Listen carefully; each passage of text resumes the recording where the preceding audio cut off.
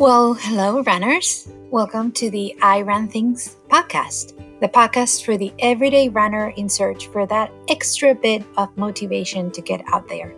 My name's Susie, and I am your host. Today, I bring you Frankie Ruiz, the co-founder and race director for the Miami Marathon. In this interview, we go through how the Miami Marathon originated, what it takes to organize a world-class marathon with 25,000 runners, and what it could look like due to COVID-19. For more inspiration and interviews with other running personalities like Frankie, don't forget to visit our other social media platforms. The links will be in the show notes. Without further ado, let's listen to Frankie's interview. I'm known around here as the co-founder of the Miami Marathon. The mayor says, well, do we have a marathon here in Miami? And we have 25,000 runners. We do about 2,000 volunteers. Whoever it is, we've had generals, we've had famous people, you name it, we've had at our start line.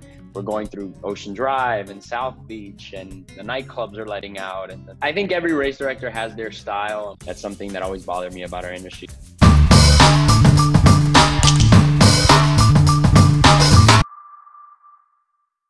Hi, Frankie. How are you? How are you, Susie? Thanks for having me. Oh, thanks to you for being on my channel, because I know that you have a very tight schedule, and I do appreciate it because you're in between. There's a lot going on right now in Miami, where you are. Yes. Yes, and you have the T-shirt from We Run Miami. That's I'm right. super excited about that. Miami's a city that I've been, I think, 3 or 4 times in my life, and it's so different to anywhere else in the United States. That's so right. Every time I go, it's like you're immersed in this different culture. So it's an amazing place. It really is. It's an amazing place, yes. And I haven't run Miami Marathon, but I really want to run it. So this is your space. I wanted to have you introduce yourself for people who may be watching this who are not familiar with who Frankie Ruiz is. Sure. So once again, thank you for doing this. I think whoever referred me, however the connection was, I appreciate that person as well. So, but I am known around here as the co-founder of the Miami Marathon. I started that. This would have been the 19th edition in January. But besides that, I'm a dad. I am also a runner as well, and I coach high school kids. I coach adults, you name it. And then I'm also known as the co-founder of the largest run club in, some say, in the world. I mean, we'll let them keep saying that. But basically, we host 8 different run clubs, and one of those is the Brickell Run Club, which is considered as one of the largest. We haven't met in a few weeks, but we typically meet every week, and it's a free running club, and that one has anywhere from 400 to 800 people every Tuesday night. So I do that. Wow. And it's pretty cool. And then besides that, I'm pretty active in the local community, being an advocate of parks and trails, and I think that's where kind of my fire really comes from, or my attention is devoted when I'm not organizing a race or producing something. I'm definitely engaged in that. So that's a little bit about me. I'm sure I skipped a few things, but so I can only imagine that with what we have going on right now with COVID, and I'm in the Northeast, you're in Miami. So what we hear right now is that Miami, Florida in general, is getting a spike in cases right now. So I imagine that has been a challenge for the community. With anywhere between 400 and 800 runners in your run club, that's a lot of people. Are you guys running virtually right now? We did a little bit of the Instagram Live. We do some Zoom runs here and there to just keep people motivated and in touch with them. But it's obviously that many people. It's tough to do things even virtually speaking. And plus, it's, I think, been 15 or 16 weeks since we last met. So it's an extended period of time, something that that yeah, I mean, I look at and I can't believe. But yeah, we know that Florida in general has had you know, some issues here with this spike. But I'm still seeing people out and about running and doing it as safely as possible. I continue to be an advocate of Royo, which is run on your own unless you're running with, you know, a trusted, you know, group of people that you either that stay in your house or you know, definitely don't have COVID. But Right. yeah, I mean, wear your mask, all that good stuff is still part of our messaging, and we're just trying to stay in touch with folks with Instagram and sharing their stories, sharing the things that anytime they tag us or anything we can think about to put up. But it certainly has been a challenge, no doubt, to keep the community spirit alive, for sure. Right, right. So how did you start running? I started it when I was 10 years old. Oh, wow. Yeah, so I'm 41, and I've been running for quite some time. And my dad just invited me one day and said, "Hey, let's go on a run together." So we did that, and that just kind of just introduced me to something that I never have turned my back on since then. I'm I'm an evangelist of running because I of am something that too. I Yeah. did when I was it's something that I did when I was 10 years old, and I just haven't seen myself doing anything other than promoting the idea of running, for sure. And how did the idea of Miami Marathon That one's a little bit happen? longer story, but We have what we have all the time you want to give us. So yeah, I'm just saying it's not as quick as saying, hey, I was 10 years old and we started the race. But no, it was actually close to 20 years ago, and the story includes the fact I have to include the fact that I was coaching at a high school, the same high school I'm still coaching at, and I was looking for a way to inspire these young men that were on my team. It was a middle school that I was coaching at the time, and I came across this photo in a magazine. That magazine happened to be Triathlete Magazine. I myself was still running. I was finishing my master's at FIU. I had run collegiately, so running was still around my life. I was helping to organize some races. So I had running in mind. So the industry was something I was paying attention to. So I was glancing through this magazine, this Triathlete Magazine, and an advertisement caught my attention for a San Diego Triathlon. And it happened to have a photo of Robin Williams pictured with a young boy by the name of Rudy Garcia Tolson. And Rudy is a double amputee. You don't, for those that are watching at some point, make sure you look him up, because he's grown up to be an amazing athlete. But he's a I'll double link him amputee. below. Yeah, he's amazing. So he's a double amputee at 12 years old in this photo, saying, come join me in this triathlon. And I thought, this kid's he's got prosthetic legs. He's 12 years old.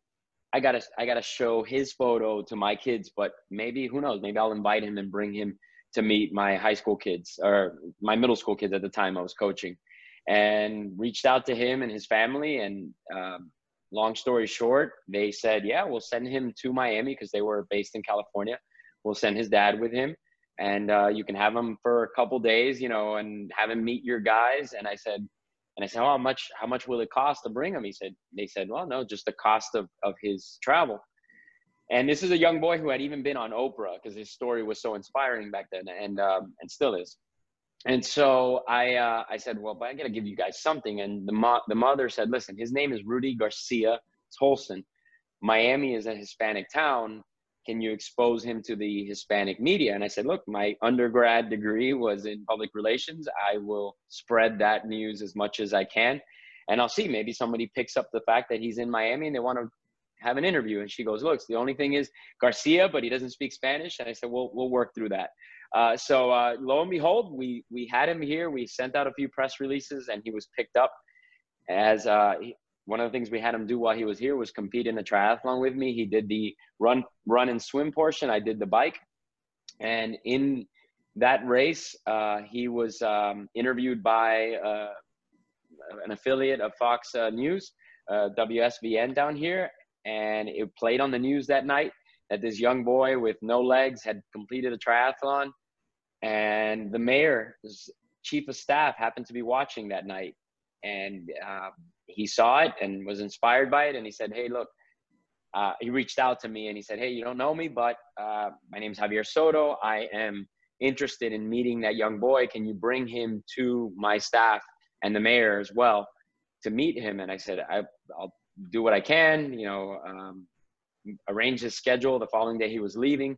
And so we took him to the mayor's office. I told you this is a long story, but I think I'm enjoying every second of it. So, yeah. So I drove him over to the mayor's office, and one little detail I'd like to mention is that we were actually in the Everglades. For those that don't know what the Everglades is, I looked that up as well, but the Everglades is one of the largest national parks in the country.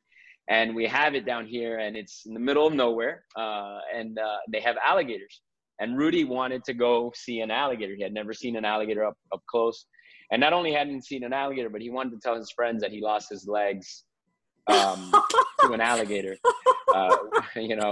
But Rudy actually, he had Terranum syndrome, which at a very young age, he had this deformity, and it just didn't allow his legs to grow the right way. So, but he still had this humor to him. So he still has this humor, which is basically, frankly, I'm not going to tell everybody I have Terranum syndrome. At 12 years old, this kid's telling me this. He's like, I want to tell him I lost it, with an alligator. So anyhow, we took him out there. He wrestled an alligator. They had the alligator taped up, but he got some photo ops, amazing photos.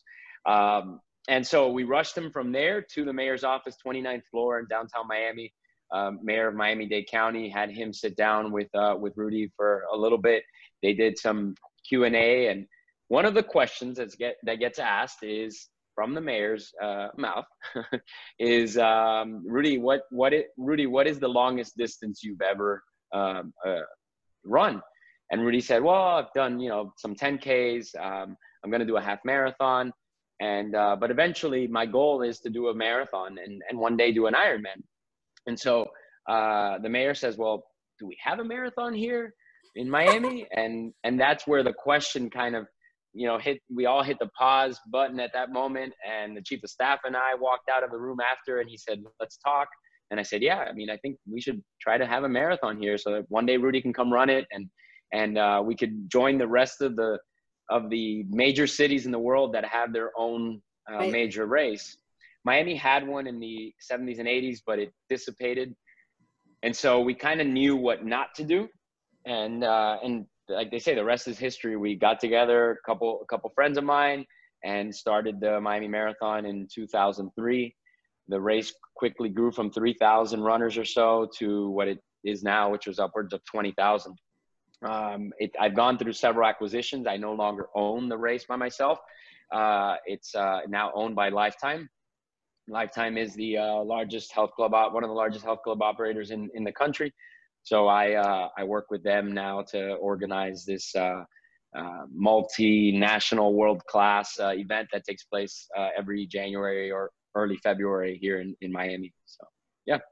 Very cool story.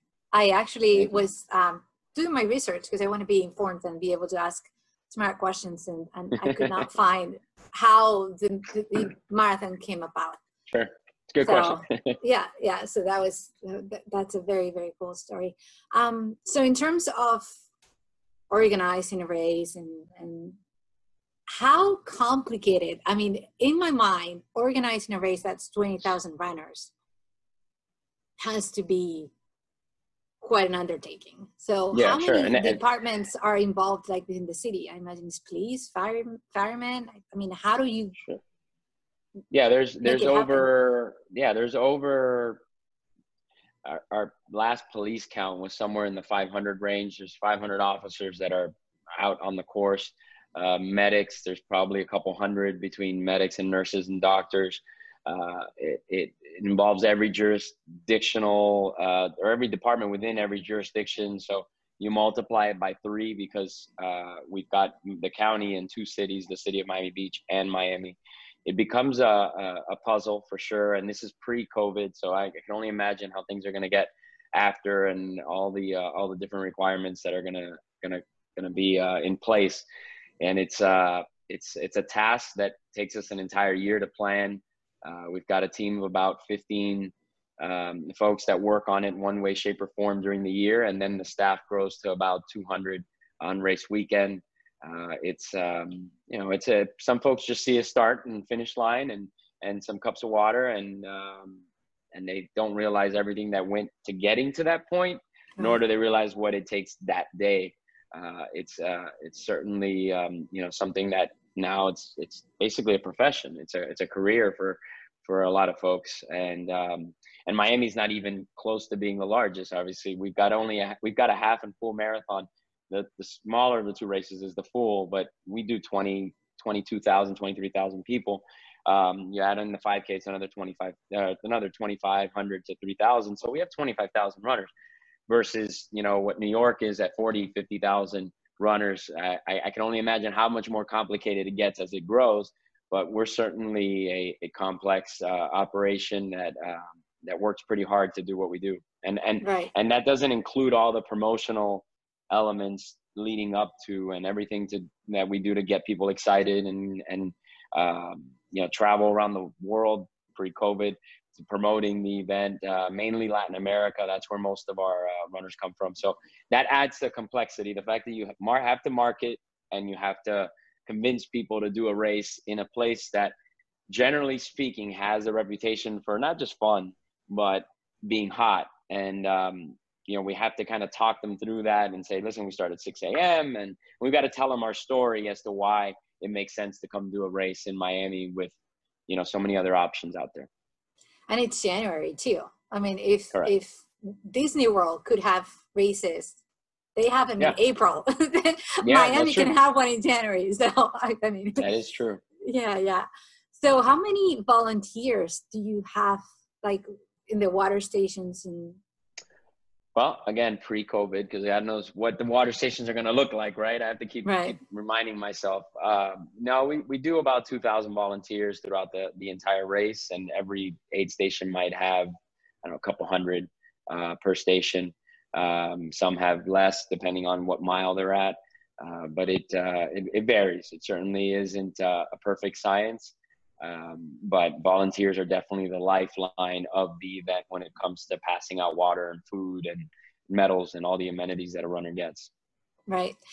Do you guys have planned to, because we're very far, but are you even taking registration for next year? Yeah, no, we've been taking registrations. Okay, cool. The folks, probably, I would say 10 to 20 people sign up a day. We're at about 6,000 runners right now.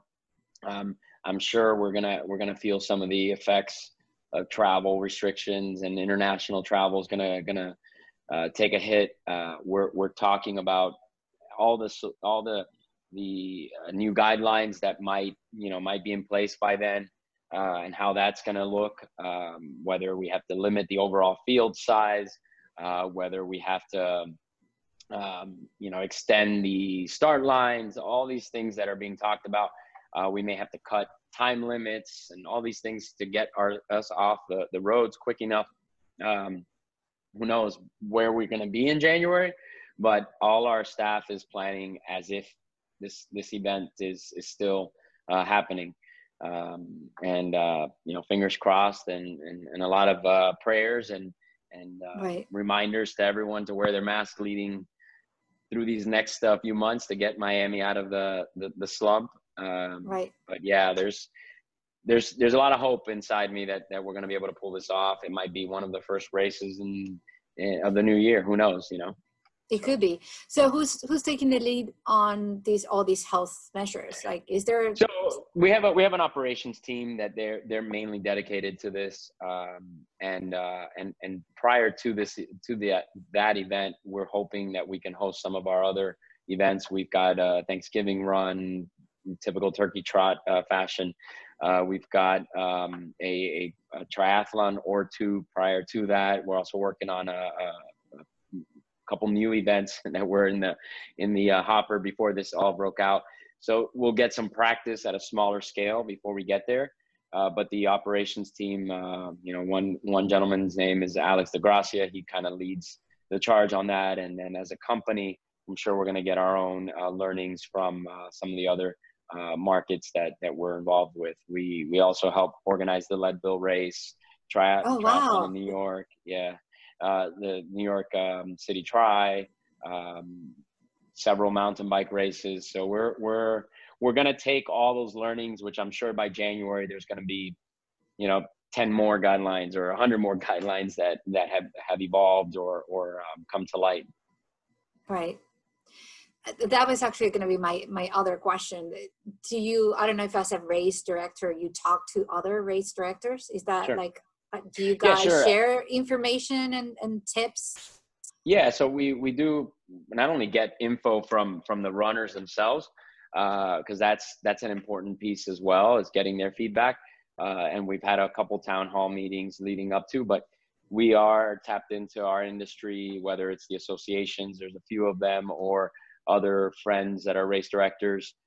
So yeah, we won't pretend to know it all. I would have hoped that by our race, New York may have happened, but that got canceled. Or Boston or something else that we can kind of take notes from. But every day I feel like, we might be one of the first, who knows, so we got to prepare Right. and as much as we can and listen to a lot of, a lot of the experts in our industry and how they're planning. I know there's been a few races out there that have happened in a socially distanced manner. There's been obviously a hybrid of virtual races and a bunch of different things that we're paying attention to because we don't know what form it may take, come January. Certainly unprecedented for all of us, but Right. keeps us, Right. I guess, thinking a lot. Right. So Marine Corps Marathon is supposed to happen in Yeah, October. They that's what I hear. limited And yeah. the field size, so that's something that they mentioned was, I think, 12 minutes and under, or 12 minutes and faster. That may be something that we do as well. I don't know if we'll cut off at 12, because we do have a warmer climate, and people here tend to run a little bit more in that 10 to 12, 10 to 13 range. We have a pretty liberal finish line time. Some folks in the half can take up to 16 minutes, and that's somewhat considered very flexible in our industry. So I'd like to stay true to some of that, but who knows where we're going to be in January. But we'll pay attention to Marine Corps. It's due for October, right? It's October 20 Yeah. something. Yeah. Yeah.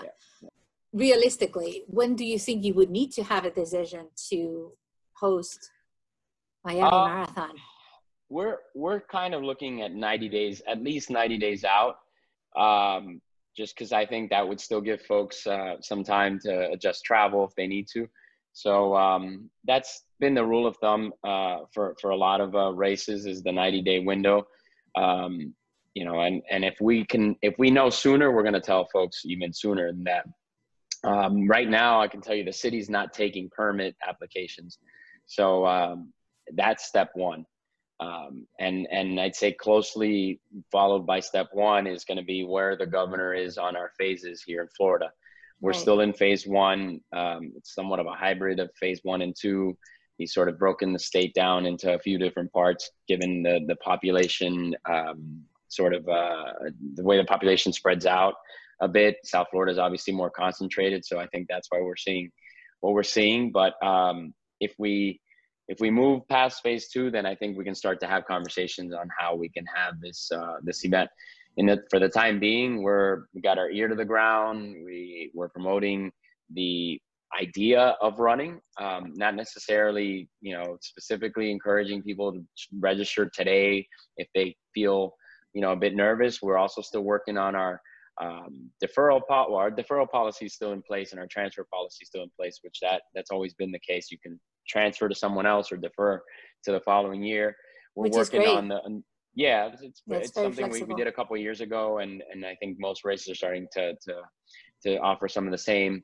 I never understood why you couldn't, not pass a bid, but legally pass a bid with the name transfer and the proper information transferred over.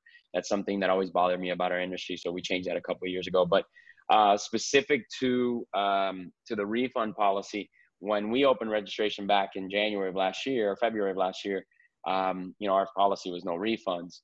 that is, that's something. And we had close to 4,000 people that registered back then. So as a race organizer, we know we're still salaried and we still got our staff and we've still been working, up to now. So there's work that has already been done, as they say. But we don't know what that refund policy will look like in a couple months, so that people can feel comfortable about investing in the likelihood of a race. I'd like to think we're pretty fair company when it's come to some of our other events. We've refunded outright everything, but it's all going to be I think it's still something we're still thinking through before we put anything formally out there for folks. But yeah. Okay. I think it's very flexible, because many other large marathons, I sign up for the 9+1, which I don't know if you're familiar, is the program the New York Road Runners have to support. Yeah, of course. You sign up for 9 races and then 9 races and then you get the first. Yes, correct. Yeah. So in theory, I'm running 2021. I say in theory because things are moving. We really don't have the guaranteed bid as of right now. So even though I pay for the races, and the races you're right. didn't happen. You're right. They offered me either we refund you or you can keep credit. So I chose to keep the credit. But now, because they're canceling this marathon for this year, I don't know. I really don't know what's going to happen. So we're in limbo. And if you're paying $300 that you pay for that package, for some people, it's a lot of money to be out of, like $300 that you could use. So no, absolutely. And believe it or not, you mentioned New York. We talked quite a bit to New York. Their I guess their number 2, their technical director over there is to work here actually with the Miami Marathon, and he moved up, I'd say, to New York. Yeah, exactly. It's a little bit larger. But we've been talking to him since this thing broke out, and talking through the kinds of things he's been doing over there to keep the New York Roadrunners engaged in the solution, and at the same time, think about the running community as well. So I think they're doing, for what I see, they're doing wonders with their virtual races, because they have their app that's so sophisticated. That's so much stuff. So it's very easy for them to interact with the community, I think. Yeah, and I think the virtual race component might also entice people to jump into a race, right? If I'm registering for a race and I know they have a virtual option, if I don't feel too good that day, or I've gotten more nervous about the situation, and they're still having the event, at least you don't force that person to do something they don't want to do that day. And then at the same time, I think it also gives an opportunity for folks that can't travel to get a feel, and apps are getting better, and audio messages and everything that you can do now through the different services is certainly making virtual racing a little bit more appealing. I'd hate for it to ever substitute for the physical race, but if it gets people out of their house to do something healthy, I'm all for it. Right. So now my last question that I wanted to ask you, because I am curious about this. So when you're a race director of a big marathon, what happens that day for you? Like, are you running around everywhere? Like, are you going from the start line to the finish line? Like, I think every race director has their style and what they like to do. I try to do a little bit of everything that I like to do that day and that I think is necessary. So I usually typically start my morning off. I have I call him a shadow, but it's a close friend that for the last 18 years has acted as my sort of right-hand person. He doesn't work with me all year long. He just works with me that particular weekend, and he listens on the radio to anything that might be of concern. So him and I will meet, say 3 o'clock in the morning or 2 o'clock in the morning at his hotel. And I take him along for several drive-throughs through the course. I'll go and check out the start line and the finish line and see how things are coming along there. I'll pass by the command center, and then I usually will, about 30 minutes before the race, report to the start line and start to greet the dignitaries, the mayor, or whoever it is. We've had generals, we've had famous people, you name it, we've had at our start line. So I'll go do that, do some photo ops, make one last walkthrough of the start line itself. And then I love to ride in the lead clearance vehicle, which is different from the pace vehicle. The pace vehicle is the pretty one. It's the one that's usually sponsored by somebody, or it's got the clock on top, and that one goes at a set pace, and it's kind of just acting as a visual guide for the runners. But up in front of them is usually a series of police officers or a line of officers in motor bikes or in cars. And then in front of that, I will drive my old pickup truck still. So awesome. I still love to do that with a flashing light and my friend in the passenger seat with radio channels and everything we're in touch with, and just clear out the course ahead of the lead wheelchairs and the lead runners, and make sure that there are no major fires to put out along the way. So we get surprised quite a bit out there. I mean, some of the things we see, because we're going through Ocean Drive and South Beach, and the nightclubs are letting out, and the things sometimes that we've come across have been, things that no one else finds out about, that we've been able to put out in a couple minutes and move things around and adjust cones or barricades or move a police officer to a different post. So I get to be like the cop that day. They even give me a police officer's hat that day just for fun.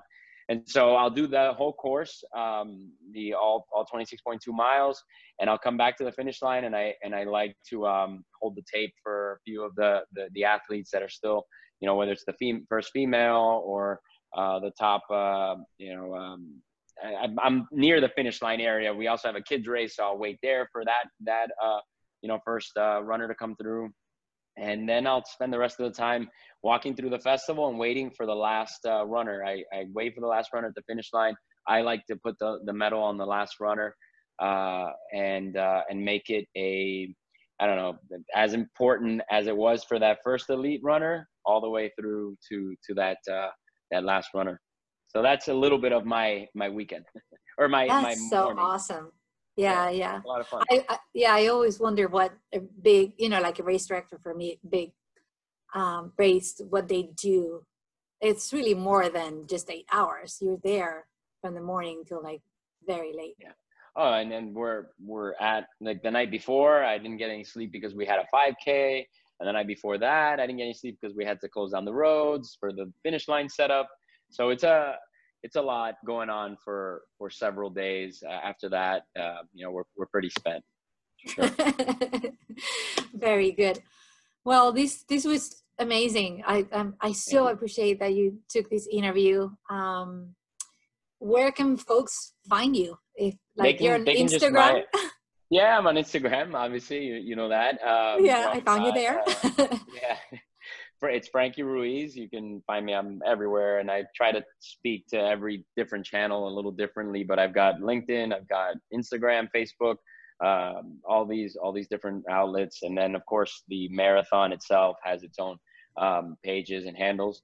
And yeah, I mean, I think I'm pretty accessible as you know. I can vouch for that. Yes. If anybody needs anything in Miami, I'm your guy. I don't leave Miami too often, so you need anything you need here, whether it's running related or not, I'm ready to serve. Thank you so much, Frankie. I'll put all the links below. Awesome. Thank you, Susie. Thank you so much. Have a good night.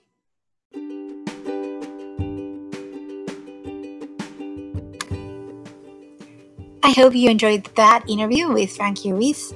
The links to all his social media platforms will be in the show notes.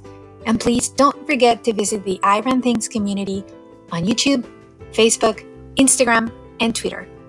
Please come back to listen to more episodes. And as always, run fearless, you guys. Ciao.